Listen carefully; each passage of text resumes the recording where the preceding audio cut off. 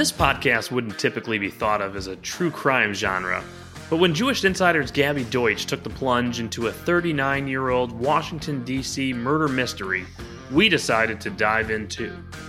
On the morning of February 29th, 1984, congregants of D.C.'s Kesher Israel congregation discovered their Rabbi Philip Rabinowitz dead in his home, murdered at the age of 63. To this day, no one has ever been arrested or charged in connection to this murder. Don't push pause. You're just moments away from JI's own Gabby Deutch to discuss her groundbreaking 5-part featured series, Who Killed Kesher's Rabbi, right here on Jewish Insider's podcast.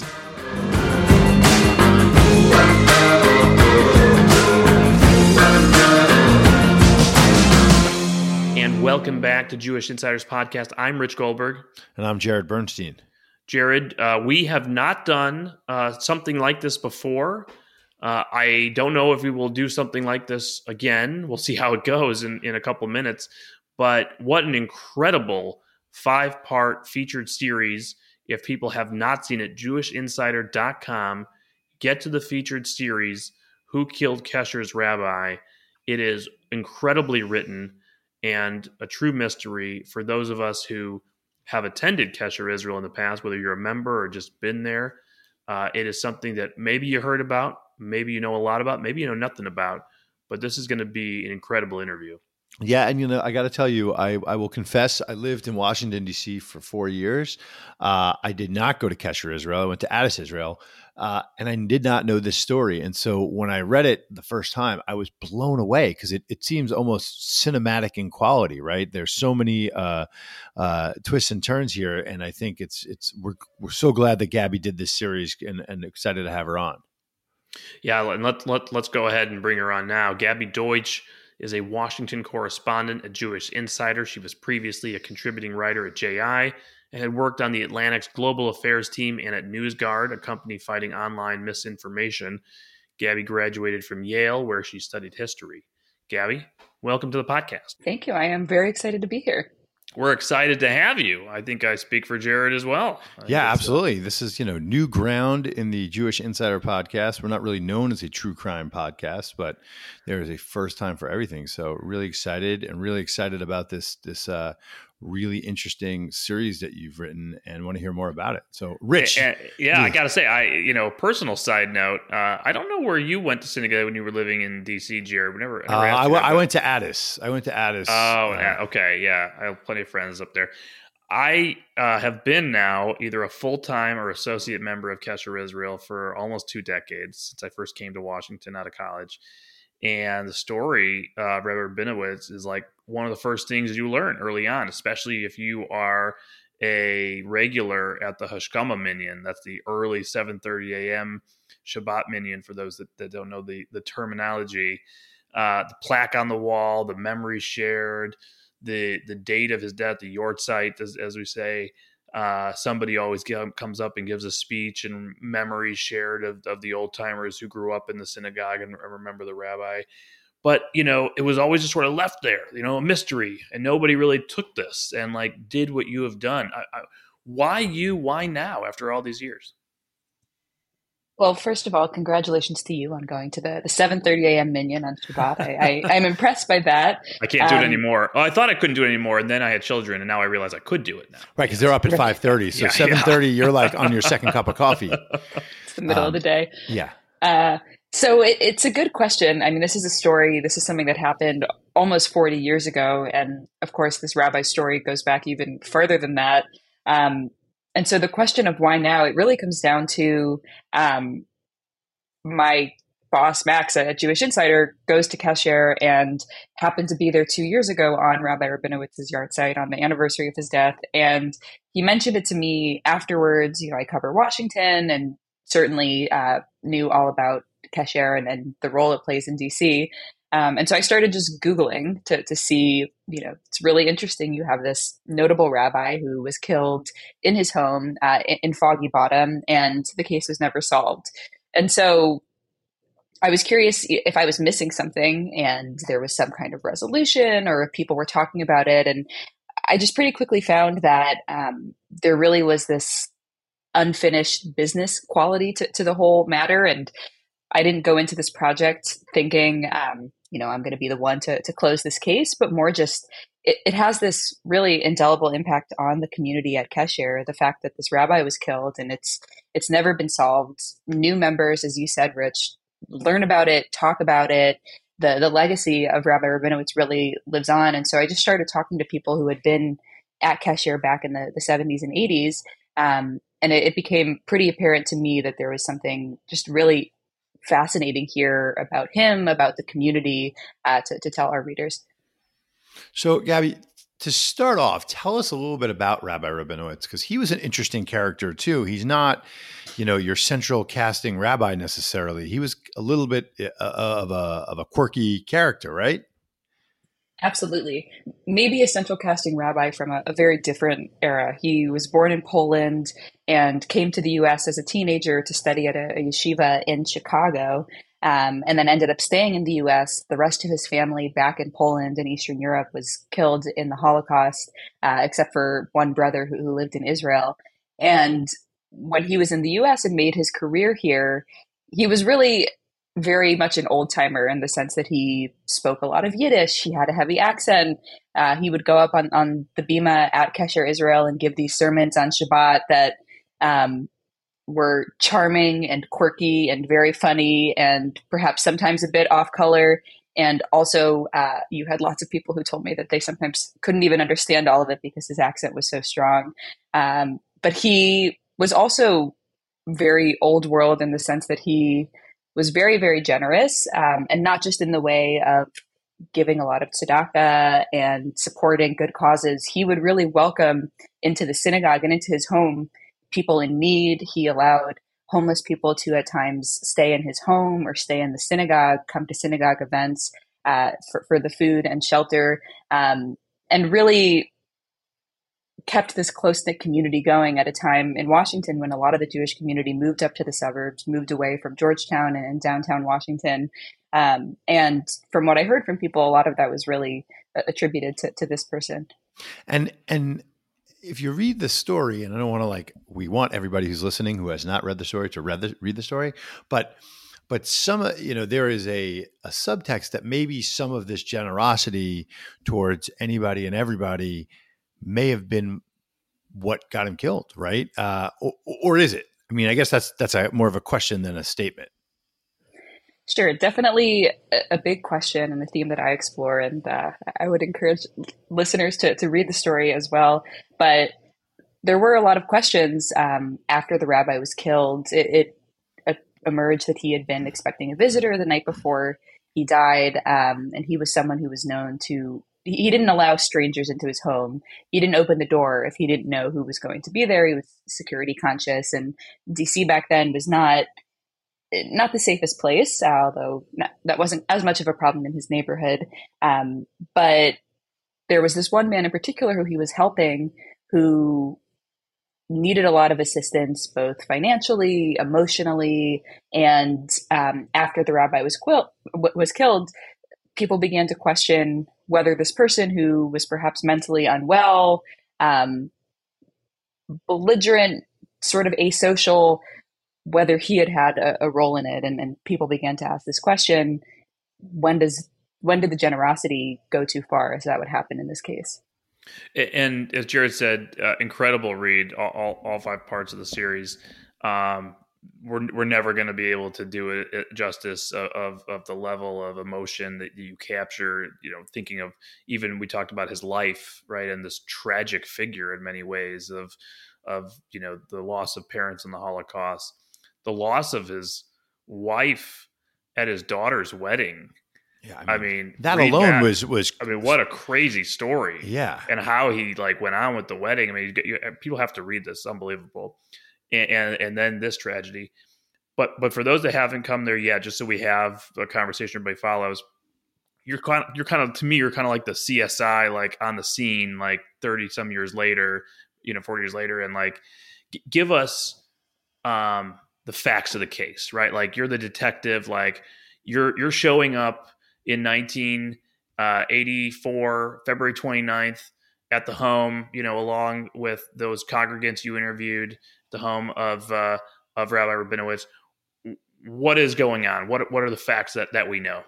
So I'll set the scene just starting with that morning and how he was discovered. So Kesher Israel, it's an Orthodox synagogue. So you have a minyan there every day of people who are coming to pray in the morning before they go to work. So that's pretty early in the day.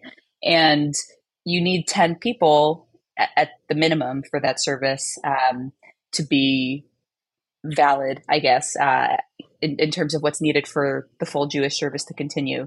And so that morning, this was a time when the synagogue was really struggling with its membership. It was hard to get the 10 men needed for that service. And so actually that morning, the rabbi never showed up, and he would have been the 10th man there. And they were calling back to his house, but at a certain point when he didn't answer, they just proceeded with the service without him, because you had this group of men here who needed to get to work. And so afterward, when no one had heard of him, a handful of those men walked over to his house, less than a 10-minute walk away. And it's a townhouse, a row house in Foggy Bottom, right? It's down the street from the Foggy Bottom Trader Joe's for our DC listeners. And they walk up the stairs to his front door and see that it is just slightly open. And so one of the men walks inside, and he sees in the rabbi's study, Rabbi Rabinowitz is lying on the floor. He's face down. There's blood on the ground. The police report showed that there was blood that had actually splattered onto other parts of the room. And so it's really this man, this young astrophysicist actually is walking into a very gruesome scene for a rabbi he normally saw every day at Shul. So then when the police come, they of course are talking to these men, trying to collect evidence from the home. There was a hat that was discovered there as well. And there are a lot of theories about who that hat might have belonged to. And because there was so much evidence, there was blood and there were potentially fingerprints as well. Really early on, the police thought, and they were telling Rabbi Rabinowitz's family and the folks in the Kesher community, that they thought this was an open and shut case. Not that it would necessarily be easy, but they thought, we have what we need here. We can identify a suspect. But this was also really just a year or two before DNA began to be used in the way that we know now to investigate cases. So this crucial tool that now helps bring a lot of horrible perpetrators to justice wasn't available to police at the time. So the only way that they could really arrest someone and charge them with the crime was either a confession, which the killer was not going to do in this case, a witness, and here the crime is believed to have happened very late the night before, and so they didn't identify any witnesses, or through evidence, which they also were not able to do. But for at least a year, you had detectives who were saying, we're going to solve this, we're really confident, and of course that did not end up happening. So, Gabby, what do you think? Like, were they just speculating? Were they out over their skis, or do they really believe that they were gonna get somebody? Like they had a suspect and it didn't work out. Like, what kind of, or was it just them prognosticating or puffing themselves up about what they were capable of? I think it's a mix of all of those things. I think if you want to do a charitable reading of the situation, they came to this crime scene and saw all of this evidence and saw, here is a community figure who was well known, who was really connected to a whole web of people who could vouch for his whereabouts, who could help the police with the investigation and perhaps offer their own clues. So that was a big part of it. There certainly were suspects, people who were interviewed by the police. But I think also I have to imagine that it's something they were saying to try and comfort people. If you have this horrible crime, for the police to come in the day afterward and say, basically, we don't know if we'll be able to do this. It's certainly not something that people want to hear, even if that is closer to the truth. And then I spent a lot of time reaching out to the DC police in the course of reporting the story, and they were entirely uncooperative. They did tell me that the case is technically still open because it's a murder. It's not closed until someone is arrested. But they told me they're not actively investigating it, which is not surprising. It was almost 40 years ago. They don't have any leads, but at the same time, they wouldn't give me any information about what they had found back then. And they stonewalled a public records request. So that was pretty frustrating. And so you mentioned that the time of death was estimated. I think you wrote around 8 p.m. the night before. No sign of forced entry. You wrote that there wasn't like upheaval, like they weren't like there for a robbery. There wasn't like a lot of stuff everywhere besides the blood splatter and the murder itself. This would seem like somebody who was invited in and unexpected. Where do they go as far as suspects immediately, and describe how that we kind of hinted at the beginning with the rabbi's outreach to the stranger, but this is a rabbi who's come off of his wife's death. You talked about his emotional strain after that, focusing on his work, focusing on outreach, not known to be disliked by others. Where do they start moving in the suspect pool? Right. He was killed the night before. He actually was found by these members of the synagogue. And I was able to talk to someone who had actually spoken with the rabbi just before he died, who had called the rabbi. They were making a plan for an event the next day. And Rabbi Rabinowitz said to him, "I'll call you right back. I'm expecting a guest." And then, of course, he never called this man back. This man kept calling and going straight to voicemail. And so it became pretty quickly acknowledged that this was someone the rabbi knew. He was very skeptical of crime, so he had a deadbolt. He would pull back the curtains on his home, I learned, anytime he opened the door. And so if he saw someone there he didn't recognize, he wouldn't have let them in. And as you mentioned, there was nothing stolen, nothing of value.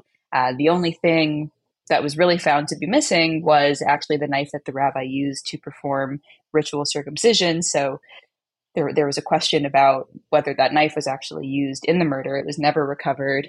And so afterward, the police cast a pretty wide net in terms of thinking about who could have done it, because there were several people that he was helping. He wasn't really someone who was believed to have enemies, but those are the kinds of things the police had to think through. And so there really was just one person who, from what I gathered, was a serious suspect.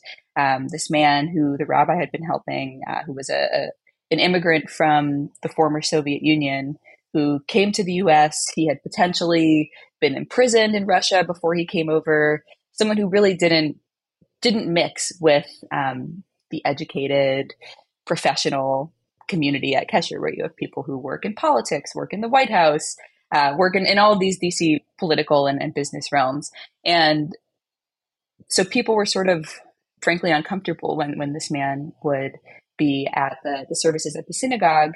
And so there was an understanding that some people had actually told Rabbi Rabinowitz to have him to stop helping this man because he made folks uncomfortable. So there was a lot of suspicion that perhaps the rabbi had told him this and he had grown angry and responded by killing him. And so that's someone that the police looked at really seriously and was a serious contender.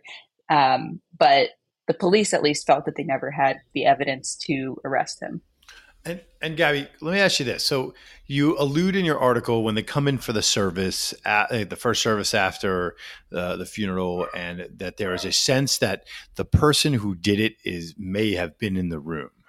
Were there other sort of rumors or theories other than the Russian did it, or was that just sort of idle shul gossip?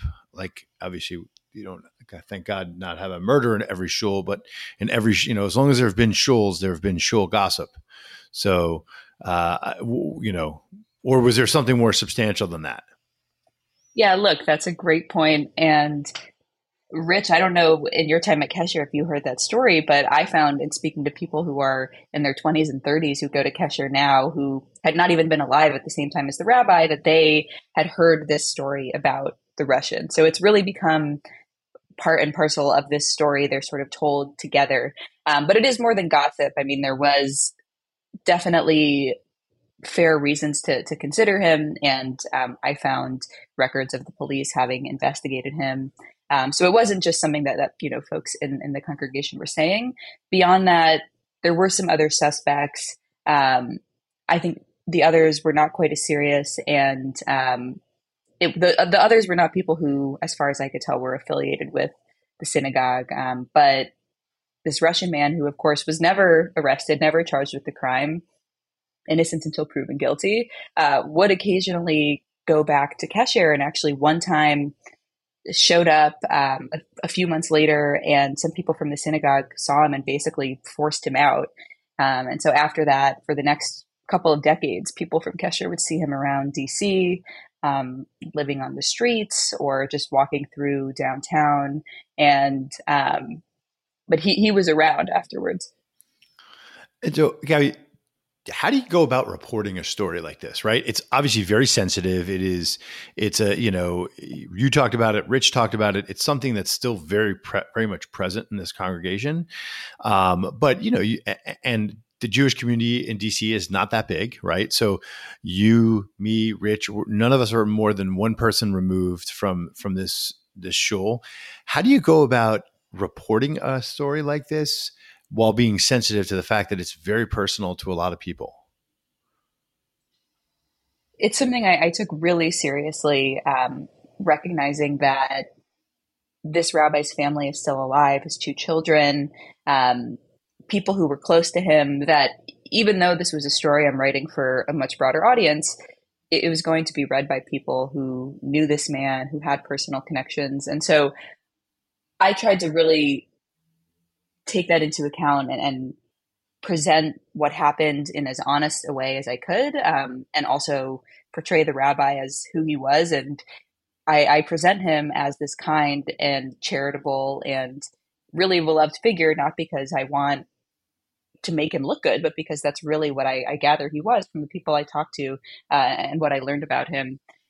In terms of reporting the story, at first it was very overwhelming. But what I found was I would talk to one person who said, "Oh, you're interested in Rabbi Rabinowitz, you have to talk to this guy." And then it just kind of spread from there. But even though this story was so long ago, that he died 39 years ago, there are so many people from the Kesher orbit who, even though it was obviously an upsetting and a troubling and a traumatizing time for them, were just happy to have an opportunity to share their memories of this teacher and rabbi who they had loved. And so I would have these conversations with people that I didn't know, we hadn't met before. I thought would be kind of an introductory call, and then we'd be on the phone for an hour and a half just reminiscing about their time at Kesher back in the 60s and 70s and 80s. It's interesting. I definitely heard this story, this theory. This has always been the one that I was told since I first stepped foot there and started talking about it with those that were there at the time. I never heard the story of the night of and the confrontation at the evening prayer service, and the fact that the rabbi, would never talk to somebody in a certain way, but suddenly was very stern in public with the individual who was fidgety and all that. That was new. That was interesting to me. Obviously, just adding more suspicion into the case there. You talk a lot about how, obviously, this happened just a couple of years before DNA evidence took off. But we've seen so many cold case units around the country go back into their files, go back into evidence kits, and see what they can do decades later with DNA forensic analysis and solve cases potentially, find matches. But there's some challenges here. Talk about that. I think the first challenge is the police have to want to do it. This is, of course, not the only unsolved case in Washington. And so the police need to have an interest in wanting to solve the case. From what I could gather, it doesn't seem like they're particularly interested in doing that. About a decade ago, they put out a press release urging people to come forward if they had information. And I don't know what prompted that, actually. I think it was someone from the Kesher community reaching out to the police and expressing their own interest. And then this was perhaps sort of a perfunctory thing they were doing to appease that person, because I don't get the sense that anything came of it, that they learned anything new a decade ago. And when they're also working at a time when crime is rising in DC right now, resources are limited. Beyond that, there was a flood in the DC crime lab a few years ago. And I'm not sure if it affected the file from the Rabbi Rabinowitz case, but it definitely affected some of the evidence in the DC police's possession. So certainly you can't go back and look at evidence that has been ruined in a flood. So it's something that I'm actually still hoping and trying to figure out more information about the state of what that case file is and what the investigation has looked like. And the police wouldn't even share with me if at some point since DNA came around, if they had re-examined this case. So there are a lot of questions that remain and that I'm trying to figure out about the investigation and if there's more that can be done. Gabby, did anybody ever hire like a private investigator or some other like outside of the DC metro to take a look at this case? It just feels like, if this was like in New York, right? What would the community have done if the NYPD did not solve the case? Rich will tell you though, I'm one of those obnoxious New Yorkers who think the world, ends at the Hudson River. So maybe it's different there, but has anything like that occurred? That's a great question. I don't think so. And that was one thing that I was really curious about as well. Not just this question about a private investigator, but it's been so long, and it's not that there's a lack of interest from people in the community, but just the fact that the community had moved on, and in some ways they had to. It's a synagogue, and they had to get back to Shabbat and holidays and figuring out what the next phase of life would be like for the people who still went there. But this work of trying to find the killer after it sort of, the police never officially closed it down, but after they stopped working on it in a serious way, no one really seemed to pick up the slack there. And I don't know if that's because it was just too painful for people, or they felt like it wouldn't work, and or they felt like they had already kind of gotten some emotional closure. But I don't think that has ever happened. So an interesting route to think about. You quoted from, I think, found a Washington Post quotes from the lead investigator at the time, Detective McCann. Did we find out, is Detective McCann still alive? Is that person around to talk to today, or is it like no idea where Detective McCann's gone? I'm pretty sure that he is no longer alive. All of those officers and detectives who I found in notes in my research and in news articles from the time, the ones who had worked on this full time, I think most of them were no longer alive. And then there were a couple of police officers who were named who I tried a lot of different ways to contact after finding a lot of different phone numbers and records for them, and was not able to get in touch. So let me ask a personal question. So you are not a reporter who typically covers crime, right? This is not your beat. How was it covering something totally different and that sort of cuts to the core of it's like the worst case scenario, right? Like a rabbi of a shul gets murdered and that never gets solved. Like what did that mean for you personally as a reporter who doesn't really cover this that often? Yeah, it was totally new for me. I mean, I love listening to true crime podcasts. And do you watch Only Murders in the Building? I've seen every episode. Yeah, I love Only Murders in the Building. I'd like to think that this was maybe a little bit more serious than what they're doing there, but I definitely watched that while I was working on this, and you did? Thought a lot about it and my own sort of amateur sleuthing, if you will. But I didn't make a podcast out of it, so. But because you have this podcast to be on. Now you did. Now you did. That's right. That's true. But one of the reasons that this was so fascinating for me, I cover DC, I cover politics and national security and foreign policy. And so many of the figures who I know from that other reporting work that's more kind of your day-to-day news reporting have a connection here. Because Rich, as you especially would know, if you're Orthodox and you work in that world, odds are you go to Kesher if you live in Washington. And that's one reason I think the synagogue has this sort of outsized importance and reputation for a synagogue that's actually pretty small compared to some other Orthodox congregations. And so to be able to do this deep dive on a really fascinating topic that I hadn't heard of before, but to have it also be relevant and connected to the rest of my work, it felt like a very cool synthesis. I was going to touch on this. I'm glad you did, because I could imagine that there's some listeners saying like, this is a crazy cool story, like very interesting, like wow, thank you know.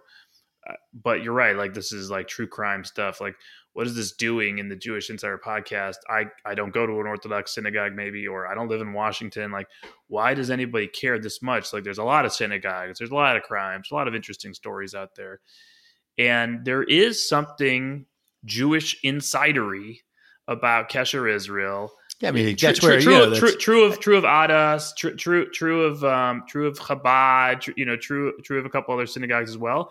But you talk about this like on any given Shabbat, like there's Senator Joe Lieberman. Here's Jack Lew, a prominent lawyer, and here's an ambassador. Right, here's right. all these interesting people come together and are all bipartisan, by the way, like on Shabbat, and the gossip of Washington is discussed over your kiddush and over your schnapps, and it's like this is Jewish Insider, right? And this is like the true crime, interesting story of the Jewish insidery world. Absolutely. In the course of doing the story, I talked to a lot of those people who are now the kind of prominent Kesher members, most of whom were not there when Rabbi Rabinowitz was there. He really was at the synagogue at the moment when it shifted from being more working class to being really what it is now, is this sort of political hub in a synagogue. And it's just a very unique place where you have, like you said, it's bipartisan, Republicans and Democrats, really influential people who are coming together over perhaps liquor that they're sharing on a Saturday morning. That by the way, so many stories of this earlier in life when Jack Lew was OMB director, was the budget director, and they were coming close to fiscal cliff and all kinds of crazy budget negotiations. He would come to the Hashkama Minyan. We'd have our nice single malt whiskey, Lagavulin, of course, the Scotch of choice for most of the senators, ambassadors, and high level officials. And then he would set off on his walk to the White House. And then when he was secretary, I remember he had like a detail. Maybe it was when he was chief of staff. It was one of them. He had some sort of a detail that would follow him. When he was chief of staff, that was for sure a thing. And he would walk because we knew people in common in various buildings for Shabbat lunches and stuff. And he would he asked him to hang back a little bit so it wasn't too weird, and this whole thing. So it's going to synagogue in Washington D.C. is a very unique experience. Sorry to New Yorkers who think they're the unique experience.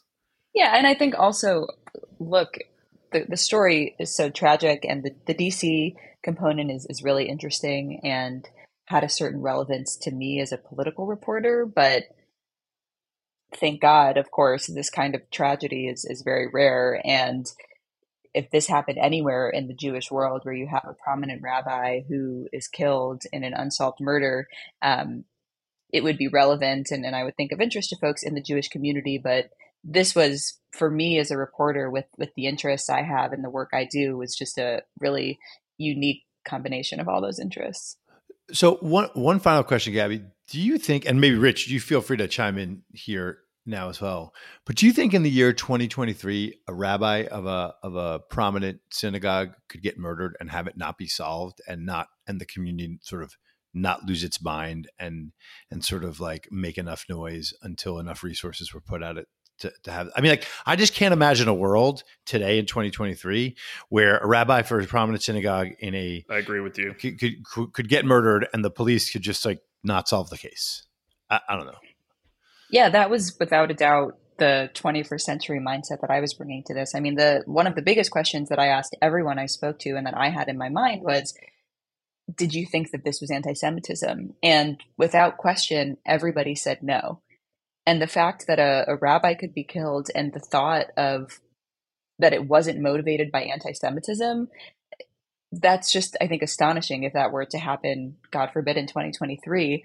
And so to answer your question, of course, there's no way to know, but to the point about whether it could happen without people losing their mind, I don't think so, just given the way that, of course, the security question about synagogues has shifted and grown as anti-Semitism has unfortunately gotten so much worse in this country. You also now have cameras in every synagogue, just the technology that has advanced since then, and also the different ways that Jewish communities have begun to think about security. I think that would be a huge factor. But I also think like you would have people in the community on social media every day lobbying police, politicians. Right, like the advocacy, the ability for the community to do advocacy has taken a multiple quantum leaps from 1984 to 2023. Right, what I do hope is, and I see possible, it comes through in the text. Maybe this wasn't what it was like. That there is some sort of like resistance, annoyance, go away from Metro Police. Like this is not like a, hey, come on in, let me show you the evidence box, like from a movie, it's very much like, yeah, it's closed, but maybe they're like, yeah, something happened to the evidence, we don't really know. Like maybe there's an opportunity for some like very like entrepreneurial force, a different department somewhere in the country that would want to take it on, a county, somebody in Israel, that has like incredible forensic capabilities and could just swoop in and be like, we'll take chain of custody. Can we take over the case? Like, give us an opportunity. Just technology is like so amazing now that you just never know. You just never know. I think absolutely for anyone who wants to be enterprising and try to solve this, I wish them luck. And of course, hope that happens. And I think that you're right, Rich. There was conversation between the folks at Kesher and the police in DC, but now you have these partnerships that are needed because of a fear really of anti-Semitism. At the time, there was no security at the synagogue. And even afterwards, when they started having security, it wasn't police. It was just, they would have a man from the synagogue stand outside on a Saturday morning, and if someone unfamiliar wanted to come in, they would stop and talk to them, but certainly not the kind of thing that we see today. Gabby Deutch, thank you so much for the article. Everybody should read it. Articles, amazing. Sorry. Really well multi-part written. Series. And thank you for being with us today on the podcast. Thank you. It's such a pleasure to talk with both of you. Wow. That's a lot. And a lot of questions that are still unanswered about this case. And I don't know if we'll ever have any answers, huh, Rich? I'm really sort of stunned by Metro PD's approach to all of this. I don't know why, even just from a PR perspective, they wouldn't just say, here's all the files, go have fun. Like, we've done this, we got nothing left. If you find something, let us know, or go to a different department, or has no one ever reached out to them and say, we'll take it over. We have forensic labs. We'll run everything. I mean, no one's ever had an interest in doing that in 39 years. I think it also speaks to the complicated nature of law enforcement in Washington, D.C., because there are so many federal agencies at play who do, they are in some respects a smaller to medium-sized city police department, and it's not like a Chicago or a New York or an L.A. It's more akin to like a second-tier city in terms of the size and breadth of the police department, because there are so many other police departments doing so many other things in the district. But I was floored that the Jewish community, which in many cities is just super active politically, would kind of tolerate the non-progress from Metro PD. But, again, I'm the obnoxious New Yorker in most conversations, so maybe that's just my New York bias. Well, I think it's interesting because a lot of us, our generation, even maybe one generation up, Washington, D.C. being a transient area, right? Especially for young people who come in and out of working government. The number of people who are sort of the permanent fixtures of a Jewish community in Washington are much lower than the total number of people who have touched Jewish Washington over their careers. And that Georgetown community is, on a relative basis, the thriving nature of it is a more recent phenomenon, certainly within my lifetime, my career in Washington, my time living there. But you go back to this era and you hear her describing a community that's struggling to make a minyan, right, at any particular point of the day. That doesn't happen today. And so this is a much smaller, weaker, likely politically, but weaker in numbers. And they're just trying to get through it, right? And it wouldn't be another maybe 20 years until you have this more robust, vibrant community that would have been capable of really flexing his arms, using his muscles. Maybe there's a question of why didn't other allies in more established communities come to their rescue as well? Was this more of a fractured community life, with this Orthodox enclave? I mean, I don't really know. Good questions to ask. Yeah, exactly. All right. Well, if you like this show, help us get the word out to other people. Subscribe on your favorite podcast app. Leave us a review on Apple Podcasts or Spotify. And most importantly, tell your friends, because it's the best recommendation we can get. Until next time, this is Jewish Insiders Podcast. Thanks for listening.